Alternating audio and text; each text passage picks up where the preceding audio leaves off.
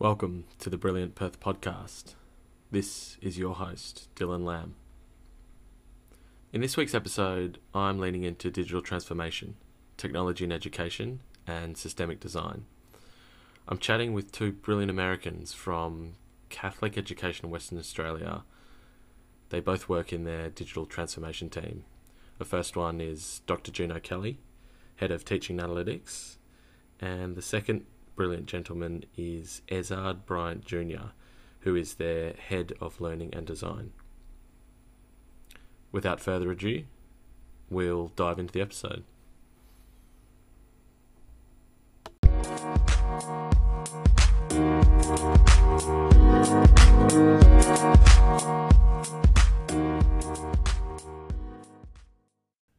Alrighty, so I'm here at Catholic Education Western Australia with Gino and Ezard. Yes. Thanks for joining me, guys. A pleasure to be here. So I thought we'd have a chat on the show this week about the future of education and about digital transformation. And I've been really impressed by some of the work that the CEWA, the Catholic Education Western Australia, has been doing across sort of all their schools in WA. So they've kindly invited me here today to have a chat with two awesome guys from the digital transformation team. So before we sort of jump into the boring stuff and the job titles and what you guys do, I thought I'd ask you a question about what is your most memorable educational experience? All right. Do you want to start? Yeah, I can go first. So, Ezra here. For me, I think I was working in teacher training at the time, teacher education at one of the universities back in the States, and we were working on a government program to kind of upskill some of the teachers in different countries. In this case, we were working in the DR, and I was still also doing my duties at the university, which was doing teacher training of the university kids who were coming up. And the system, they kind of double booked us, me and my partner, who we were doing the training with. And we flew down to the DR. We were set to do our training in the DR in Dominican Republic with these teachers. And then someone goes, "Hey, you still have your class to teach." And we got on at the time with Skype, and told everyone to get into the room, go into Skype, and we'll just do the training there. And it was actually their first experience to do a live class virtually, because every other time we've done face-to-face. And the fact that we were able to get actual engagement from our hotel room on a laptop computer with our university students back in Florida from the Dominican Republic while we were in the DR was really, really eye-opening for them. And then the fact that it was very successful for us was really exciting. And then that afternoon, just go and work with the teachers in the Dominican Republic in a different language, but we had to get translated and everything. But there was two different types of teachers, two different delivery methods, everything, and it just kind of worked on the same day, which was really awesome.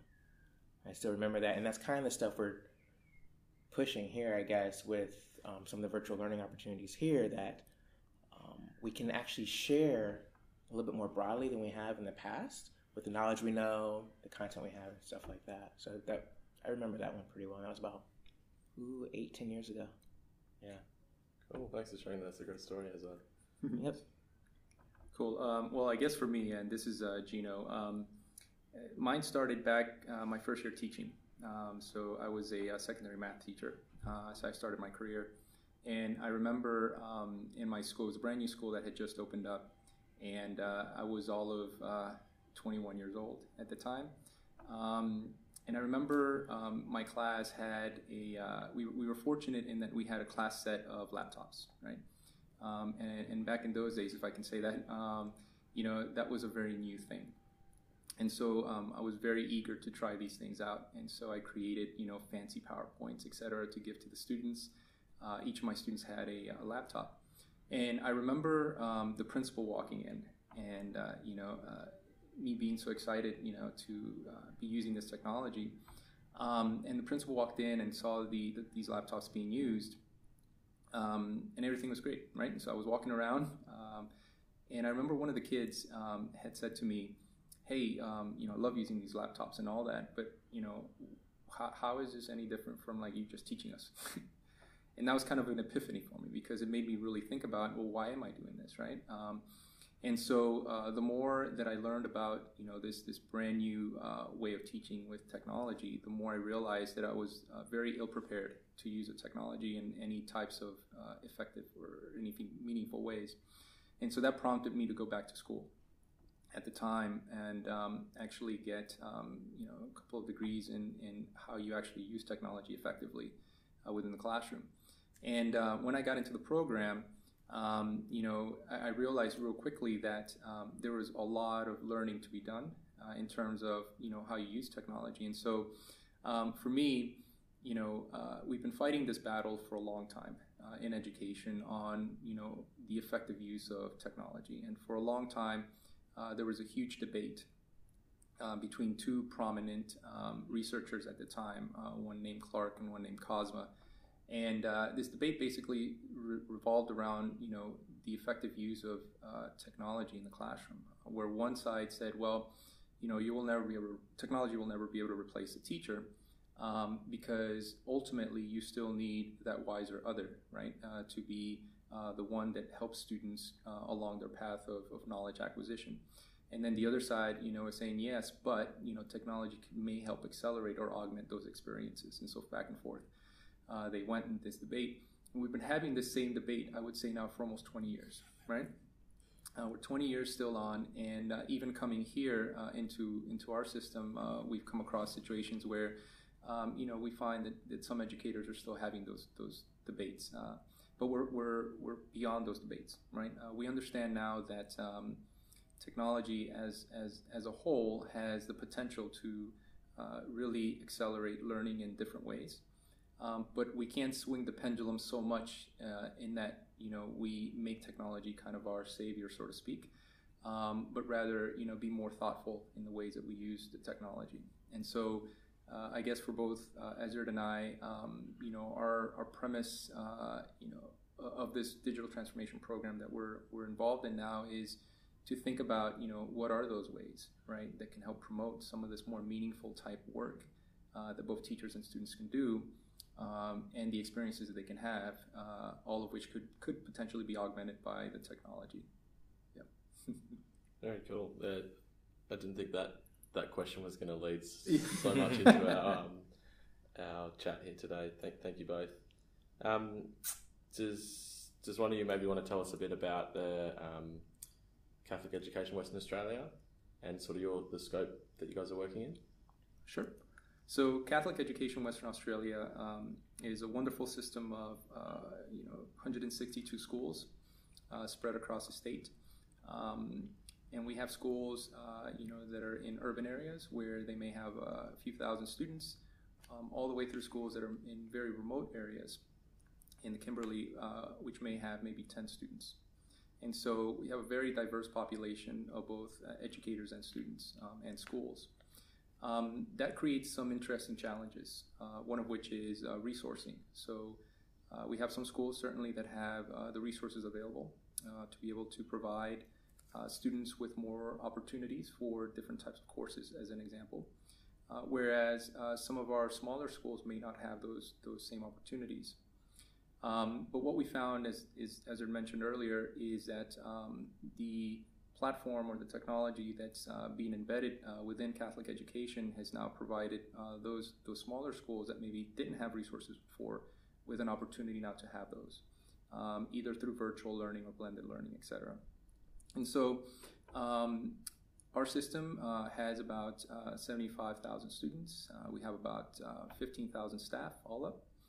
And so it's, again, a very vibrant community of educators who are every day doing their very best to provide the very best experiences for our students.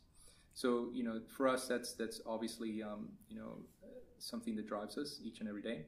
And the whole purpose of what we're doing here is to serve our community in the best ways that we can. Specifically for us through, digital technologies and initiatives. But what we found is that through this digital transformation that we're going through, it's broadened the scope, I guess, of the different teams that exist within our system to rethink some of the processes, that they may go through, whether they're at class level, whether at the school level or at the system level. And so we started this journey about 2.5 years ago now. In late 2016, our executive director at the time and his executive were looking at ways of creating a more bold vision, I guess, for Catholic education. And to create that vision, to make that vision happen, quickly realized that we needed an infrastructure, right, to help support a lot of these initiatives. And so that's where the idea of Leading Lights came out. And so from then on, we were fortunate enough to have been invited to come and be a part of this journey, and have worked with our system now for the last 2 years, implementing a lot of the tool sets that you see. But more importantly than that, is helping to manage the change that often ends up happening, through these large transformations. Mm. Yeah. Very cool. Very cool. Let's talk a bit about complexity, because sort of this is, even through my own line of work now, working in sort of what I'd call systemic design, we talk about this a lot. And when I first started working in this space, it was about, being able to reduce and simplify complexity. But sort of where I'm at now is it's about just getting comfortable with complexity. So how, like in the scope of sort of what you guys are doing, how have you working with the community or with teachers, with schools, to get comfortable with complexity?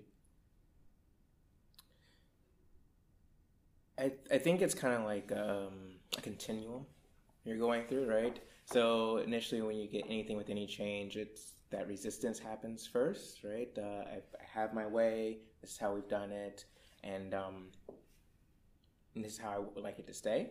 And then slowly, I think we start working with different stakeholders and showing them different benefits, like showing them little wins that they can get by introducing some of the new things we want to do that could potentially better their roles, right?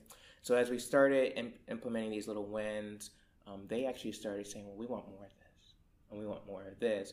And so whether it was something small that helped me in my classroom, or something small that helped me if I'm the finance or admin person at the school running the front desk, or something small as a win as a principal talking to the board, what have you, that kind of made some schools actually hungrier for a little bit more complexity, because they were going to see a little bit more ease down the road, if that makes any sense. And then as we move forward, we start building capacity within those stakeholders, within those schools, to start making them champions, to start moving forward within the rest of their school. So it's just kind of like spreads out like, I don't want to say virus because that has a bad connotation, or weed, but it starts to grow, it starts to catch on like fire, right? And it goes forward. And then now I think we're at the stage of where it's the realization is we could do so much more if we make this investment here and here and here. And we're to the point of with some of our schools and staff, we want to make that investment. We just don't know how. Now they're starting to reach out. So that resistance has left, and now they're reaching out for help and to make those investments to move forward. Yeah. And if I can just piggyback on that, when you think about complexity and you think about change management, oftentimes you hear the phrase "change is hard," right? People don't like to change, and certainly there's truth to that. But I think there's more to it than that, right? I think it's not about change. I think, quite honestly, people take change quite well. You change all the time. You just don't know it, right? And just as a simple example, the way that you are at the house, maybe the way that you act at the house may be a little bit different than the way that you act at work, right? That's a change that happens, but you do it quite easily. Teachers in general, I think, are very not only open to change, I think they're very good at change. They have to be, because of the creative amount of work that they have to do in order to get a group of kids, that are oftentimes worried about other things, or maybe thinking about other things, not necessarily school, to be involved in that learning. And so I'm not sure that change is the right word. I think maybe habits would be probably a better word, right? It's how do you change people's habits, which I think goes along with what Ezra's saying. and that's very difficult to do sometimes because people are very set in their ways, right? So you have to be able to provide opportunities for them to see benefit and value, right? What's in it for me, kind of thing.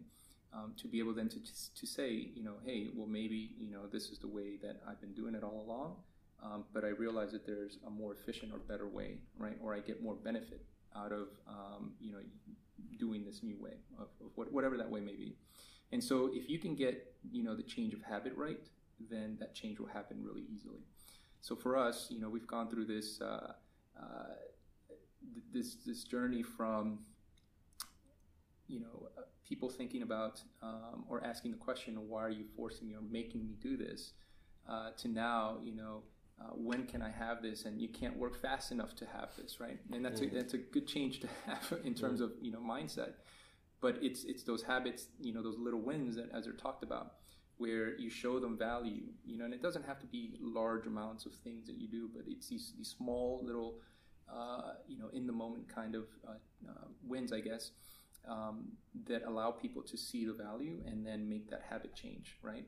And so that for us, I think, comes in the way of, making them more aware of, some of the challenges that they may currently face, and then some of the ways in which, at least in our scenario, the way in which the technology could help them maybe make those changes more efficiently, right? And so once they see that, then they see value, they see themselves in it, and then they take ownership over that. Once they take ownership, then they're better able to be a part of that change. Yep.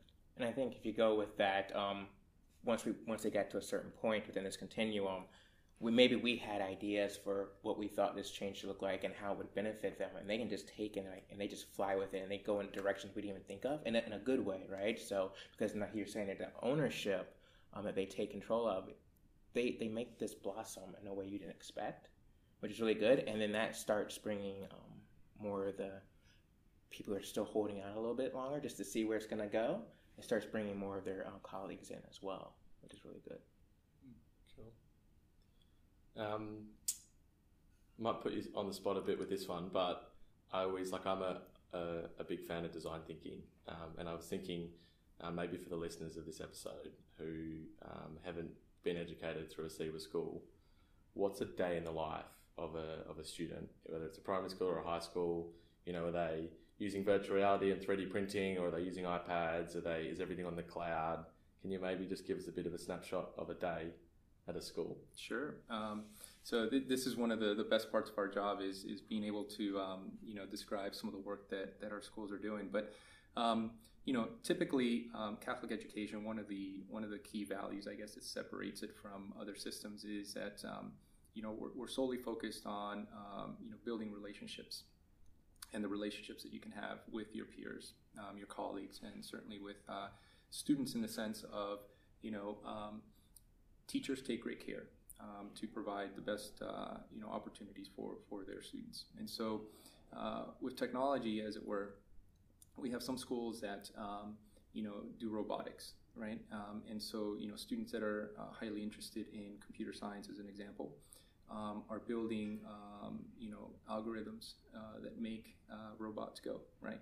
And are having competitions with other schools, and through that process of learning, they're not only gaining the skills that they need in terms of computer science, hard skills, right, knowledge, they're also gaining some softer skills, right? Things like how to collaborate with one another, things like how to work as a team, things like how to work in situations where maybe your solution isn't the best solution, right? And these are all skills that over time you need in the workplace.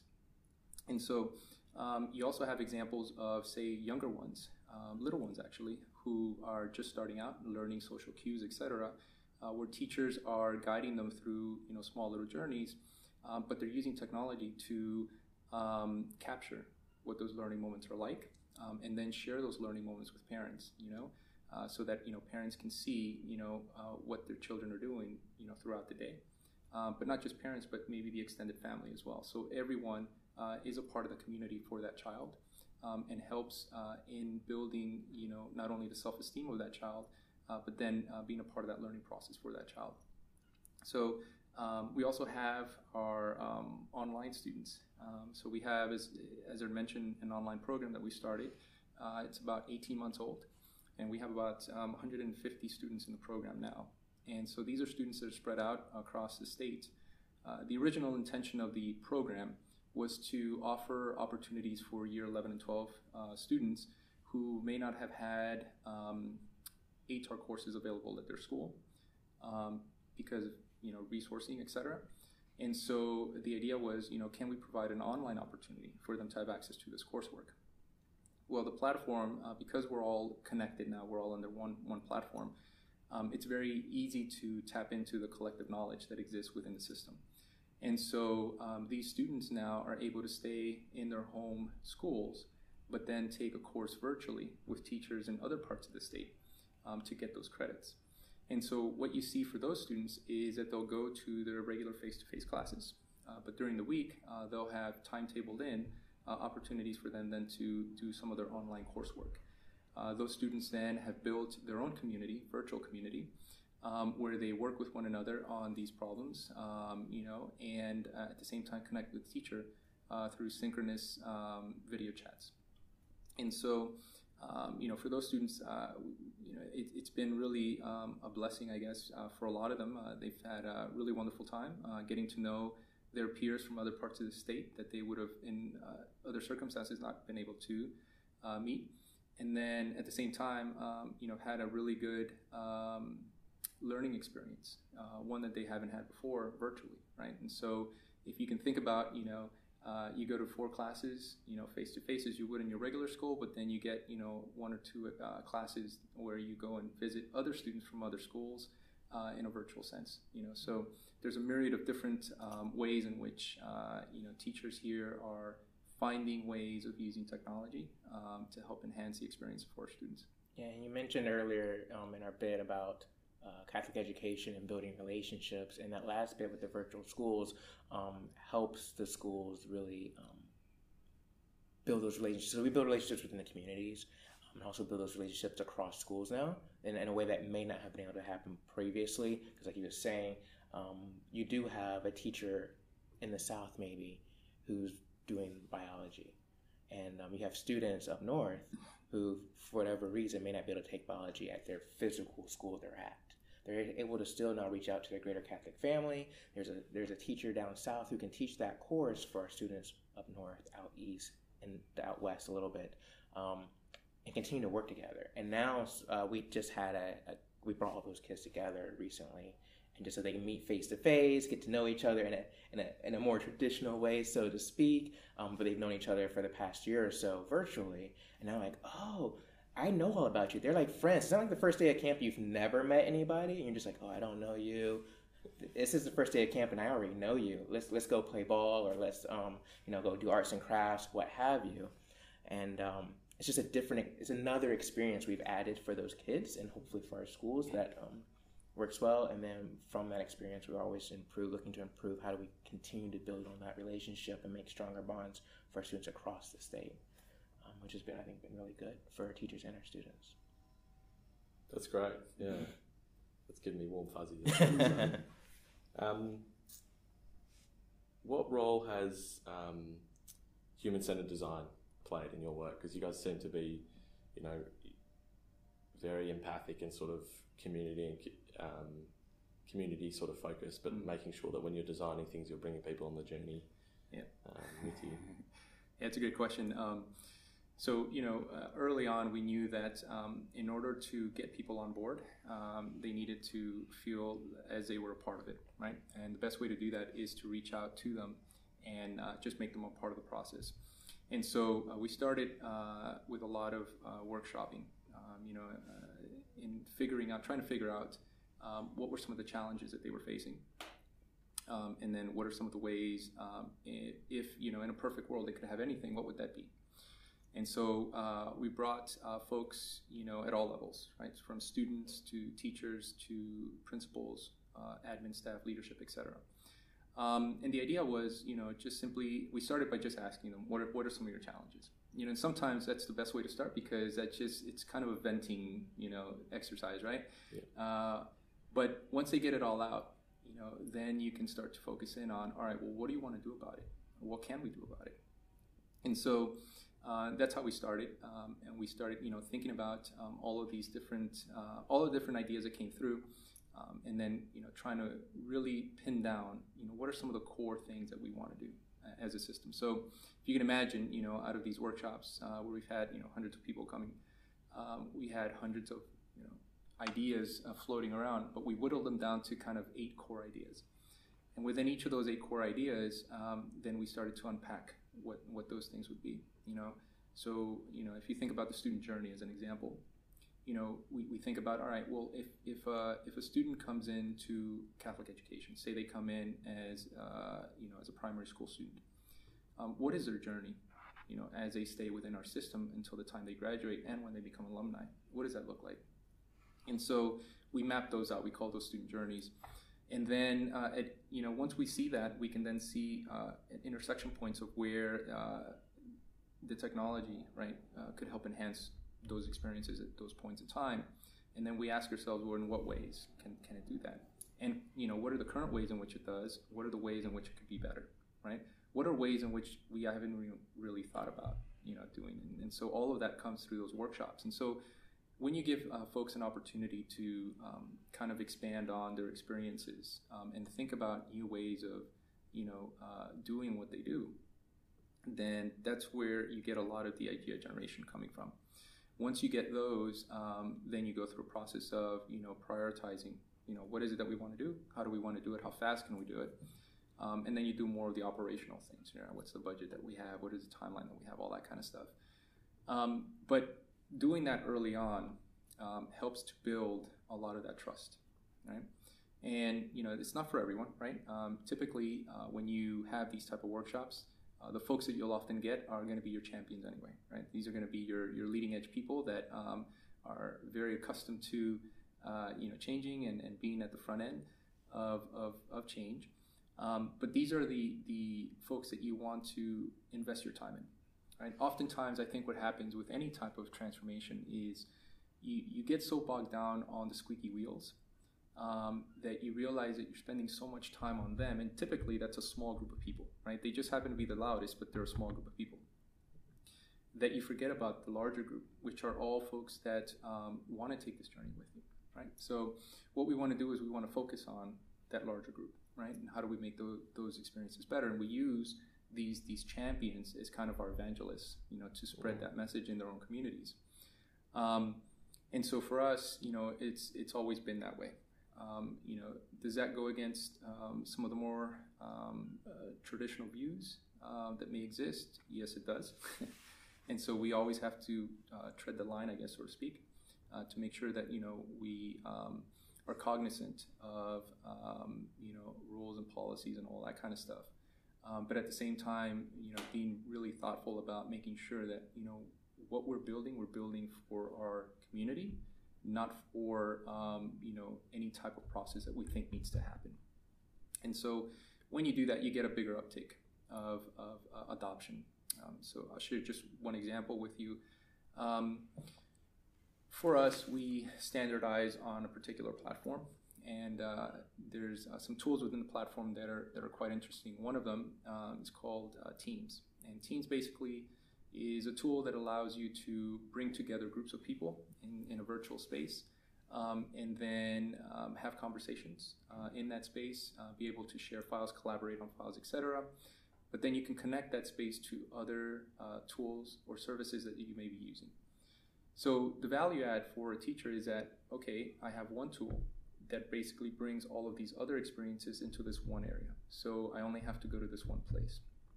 That minimizes their time and effort in having to jump from service to service to get what they need. And so the other is the ease of which they can connect with others, right? So whereas before our 162 schools were basically disconnected from one another, it was very difficult for teachers to communicate, let alone collaborate with one another. Now, because they're all under this one system, then that becomes really, really easy for them. So you can then take advantage of this collective wisdom that exists, right?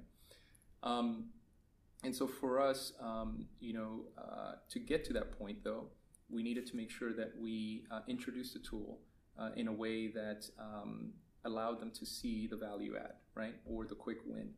And we used our champions to do that. So we had a group of about 200 early adopters.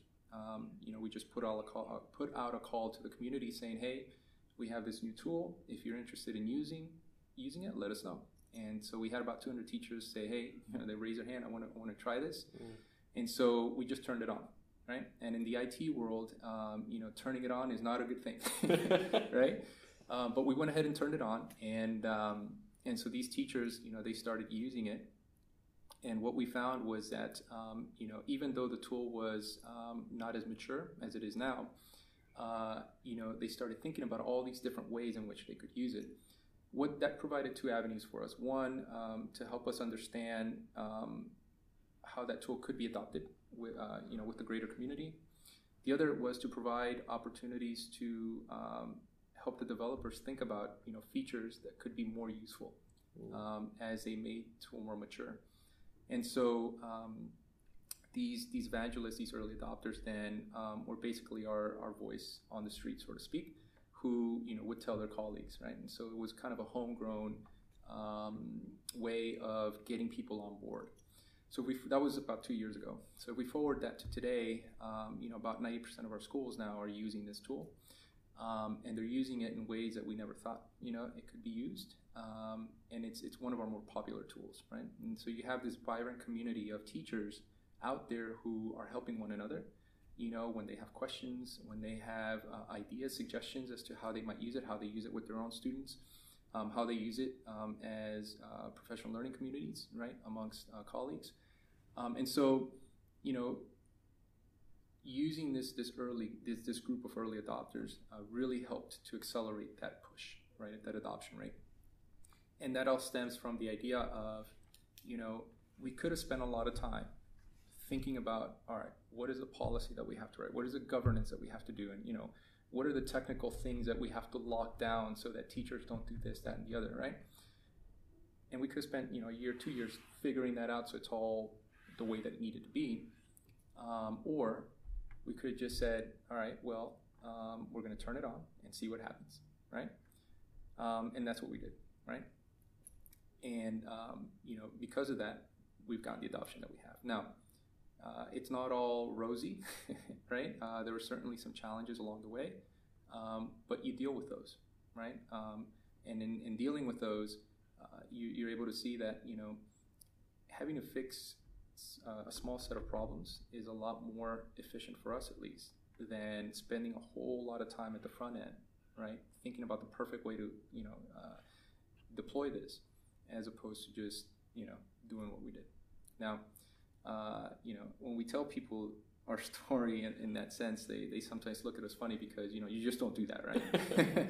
And you also have another issue. While there are similar tools that were out there and Teams wasn't as mature as some of those other tools, this was a tool we brought in-house.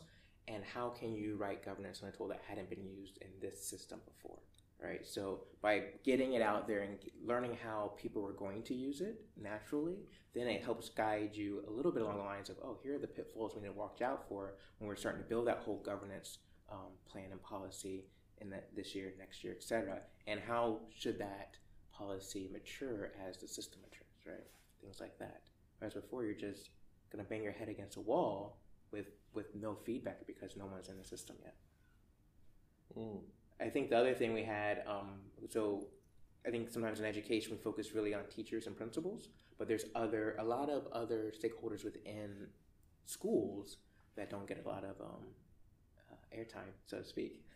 And with teams, you have, let's say, the person who works the front desk and greets your moms and dads every day and your parents every day, but they're one or two people and it's just them at that desk, whereas a teacher has all the different teachers within their school as a community to pull from, so to speak, and our officers, those officers, admin officers, enrollment officers, finance, may only have themselves in that school that do the same job they do, so to speak, right?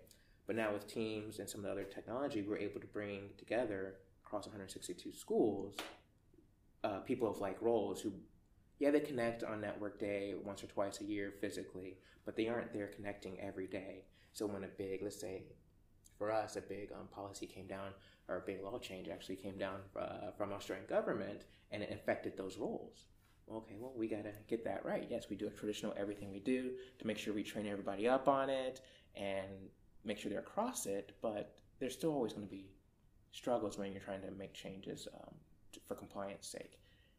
And who do I reach out to? Yes, you can have a somewhat compliance officer for the whole region or the whole system, but that's still kind of slow. And so for this group, it was easy. We just put them all in a team.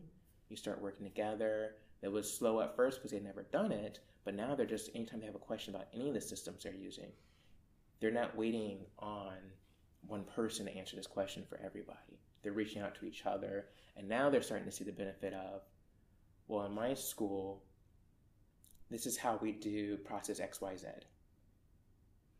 And then another person goes, well, this is how we do that process. And they're connecting and like, oh, this one's more efficient. Maybe we should adopt it. And they're starting to find efficiencies across the schools that they can adopt within their own school, which they weren't doing as widely before, which is actually nice for us. Yeah, very cool. I remember one of my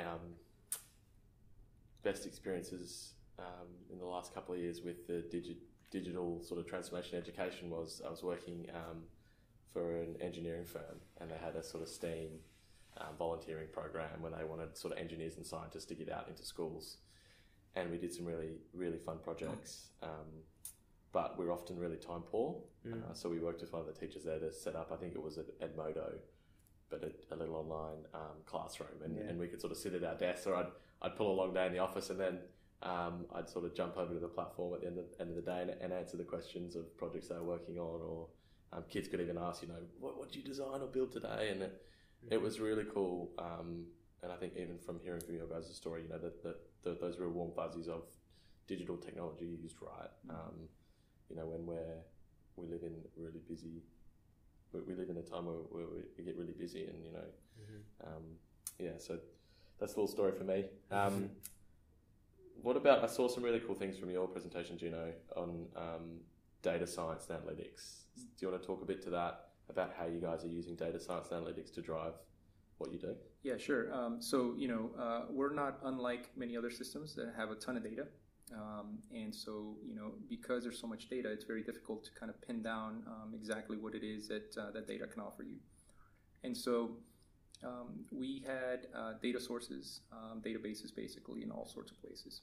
And so, trying to make sense of all of our data was very, very difficult.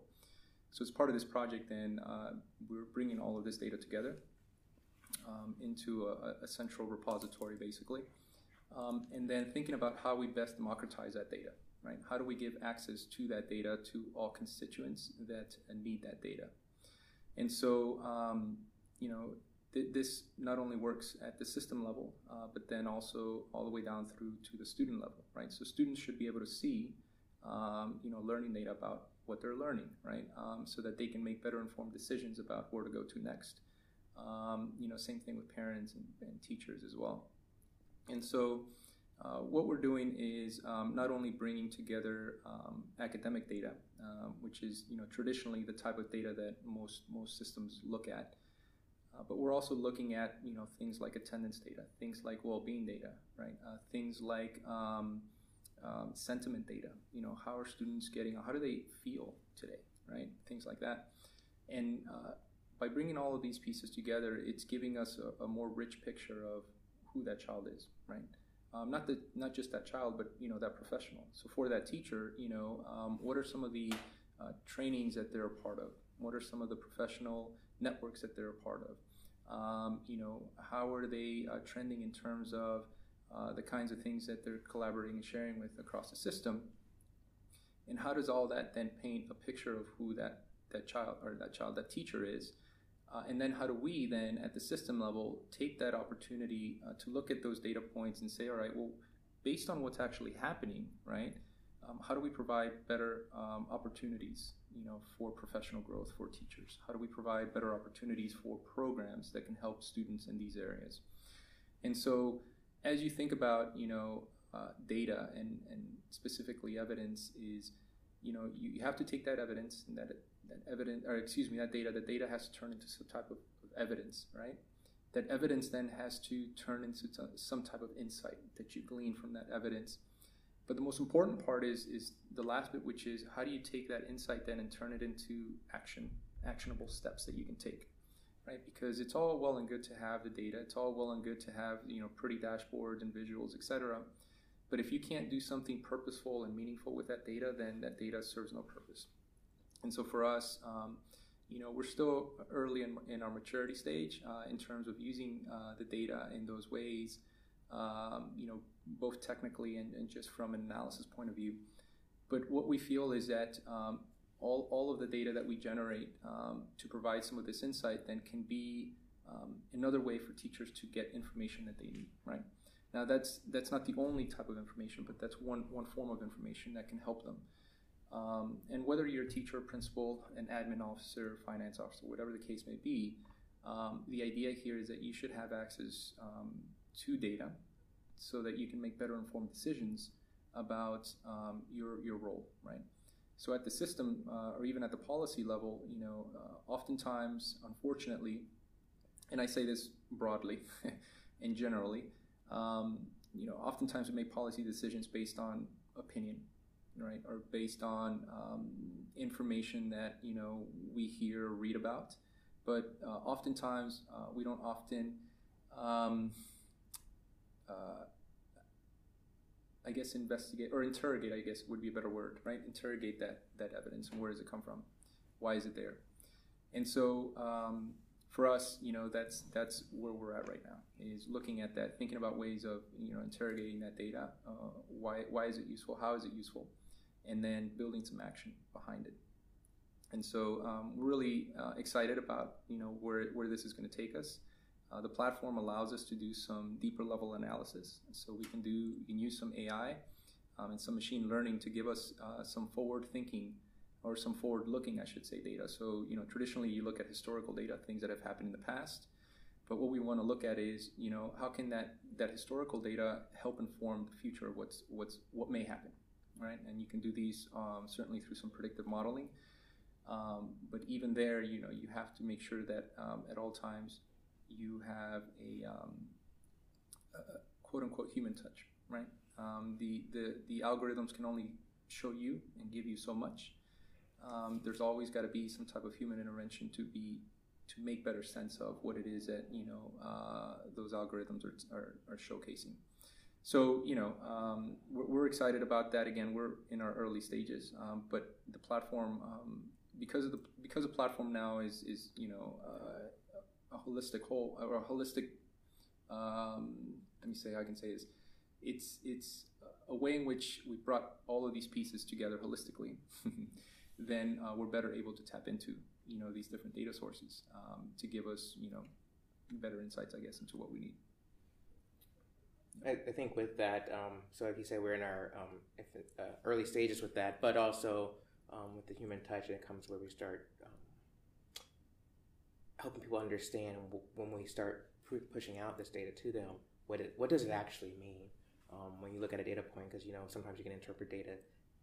One person interprets it one way, another interprets it another, and then there's what the data actually says, and that will be another journey that we'll have with our schools as we move forward, whether it's from the appropriate way, I don't know if appropriate way to use it, but most efficient way to use data within your role, or most efficient, or how to best present data to a leader of some type, or to a advisory board, to help them understand where you are as a school, or as a teacher, or as a officer, and then how can they better advise you? How can your peers better advise you? How can you better advise yourself? And then how can the system as a whole better help the individual entities as well? Yep.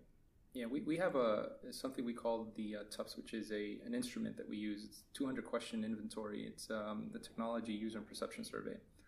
And we use this with schools. And it's a survey that they give to their teachers on any number of different topics, right? Ranging from access to technology, to their perceptions of the use of that technology, to the types of tools that they see or they see themselves using, both from their perspective and the student's perspective.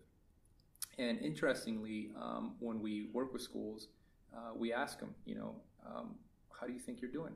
as a community with technology, and so they have their opinions on what they see, and then the teachers do the survey, and in some cases their opinions align quite well with what the survey results say, and oftentimes it just doesn't. They're two different things, and so that's again an eye opener for a lot of leadership, school leadership. Because sometimes what you observe isn't necessarily what's actually happening or what's perceived to be happening, and so this is where that type of evidence is useful, right? Because it's a conversation starter, and then it can help pinpoint ways in which you can then accelerate some of the ways of taking action for your teachers, to help them along in their journey. Yeah.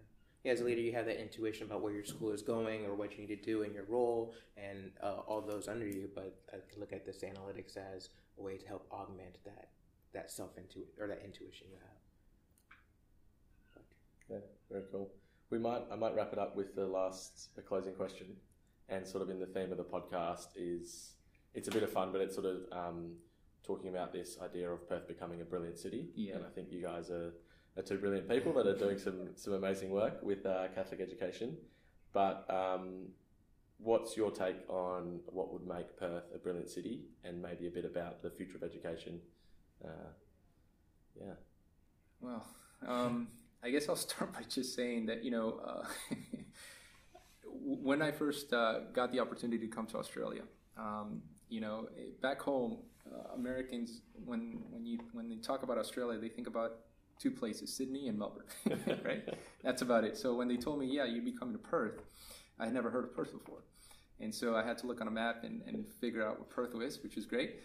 The other thing that most Americans don't understand is how big Australia is. So in my infinite ignorance about Australia, I remember them saying, well, you'll be living in Perth, and I thought, well, maybe I could live in Sydney and just commute to Perth. Would that work? Because that's how bad my ignorance is, right? And not realizing that it's just as big as our country. But coming to Perth has been one of the best experiences I've had in my career. I think just generally, it's a beautiful city, and it's a beautiful community of people here. People, Ezra and I always say, they're just so nice here. They're very welcoming, very open. And there's a lot of smart people here, which is the other great thing. You have a really vibrant community of thinkers, that challenge us all the time, not just, in the education space, but, we've been lucky enough to speak with folks, leaders in other sectors. And so, for me, I think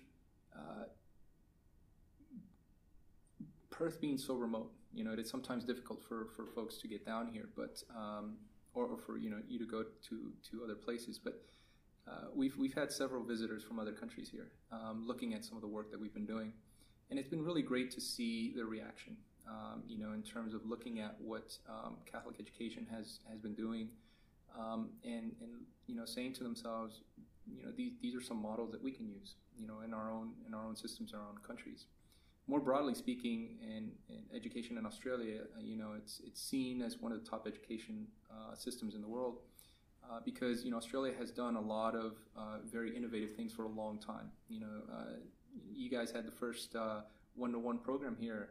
It started at it's a Methodist Ladies College, I believe, in Melbourne, and you have some great academics who have been looking at the idea of just teaching and learning in general for a long time, but then also thinking about how technology fits into those experiences. So for us, for me specifically, it's been great learning from these folks, learning from the community that exists here in Perth. I love the fact that Perth is a type of town that's small enough where you don't get lost. You know everyone, but it's big enough to where you can spread out. And so, I really enjoy that. I come from back home in a large city where it's so large that it's just too large, right? And sometimes you get lost in the shuffle. And when you go and try to work for a system and try to make that change, it's sometimes daunting because it's such a huge behemoth.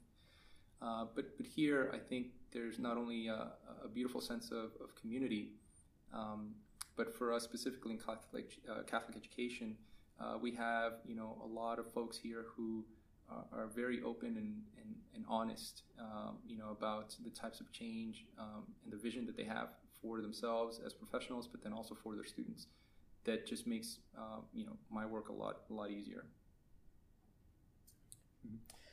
No, yeah, I agree. I like Perth, especially coming. So for me, coming from Florida, Tampa, which is on a bay, beach town, similar to Perth, but it's a lot more humid. So I like it here. It's a little drier, and you can enjoy it. But everything you'd want in a city is kind of here that you need, and it's very nice and clean. What I think as far as education is concerned, what I've been noticing as our project moves along is that there are some new opportunities in education from a job perspective or from a what I want to do with my life perspective that people may not have considered before.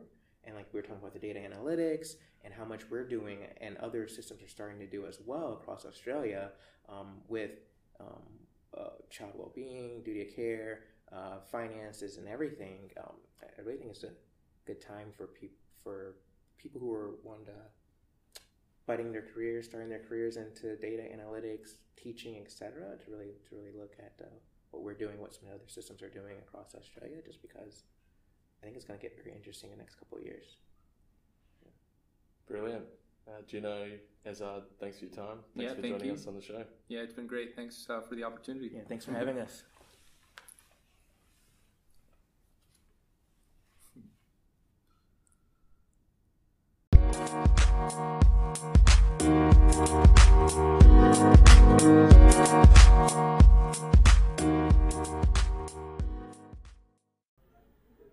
If you find this podcast valuable, then please subscribe and leave me a review on your podcasting platform of choice. If you'd like to recommend a future topic or a brilliant guest, I'd love to hear from you. You can reach out to me via our website at holonic.com.au or via my personal LinkedIn page. That's it, Holons. Have a brilliant week, and we'll see you next week.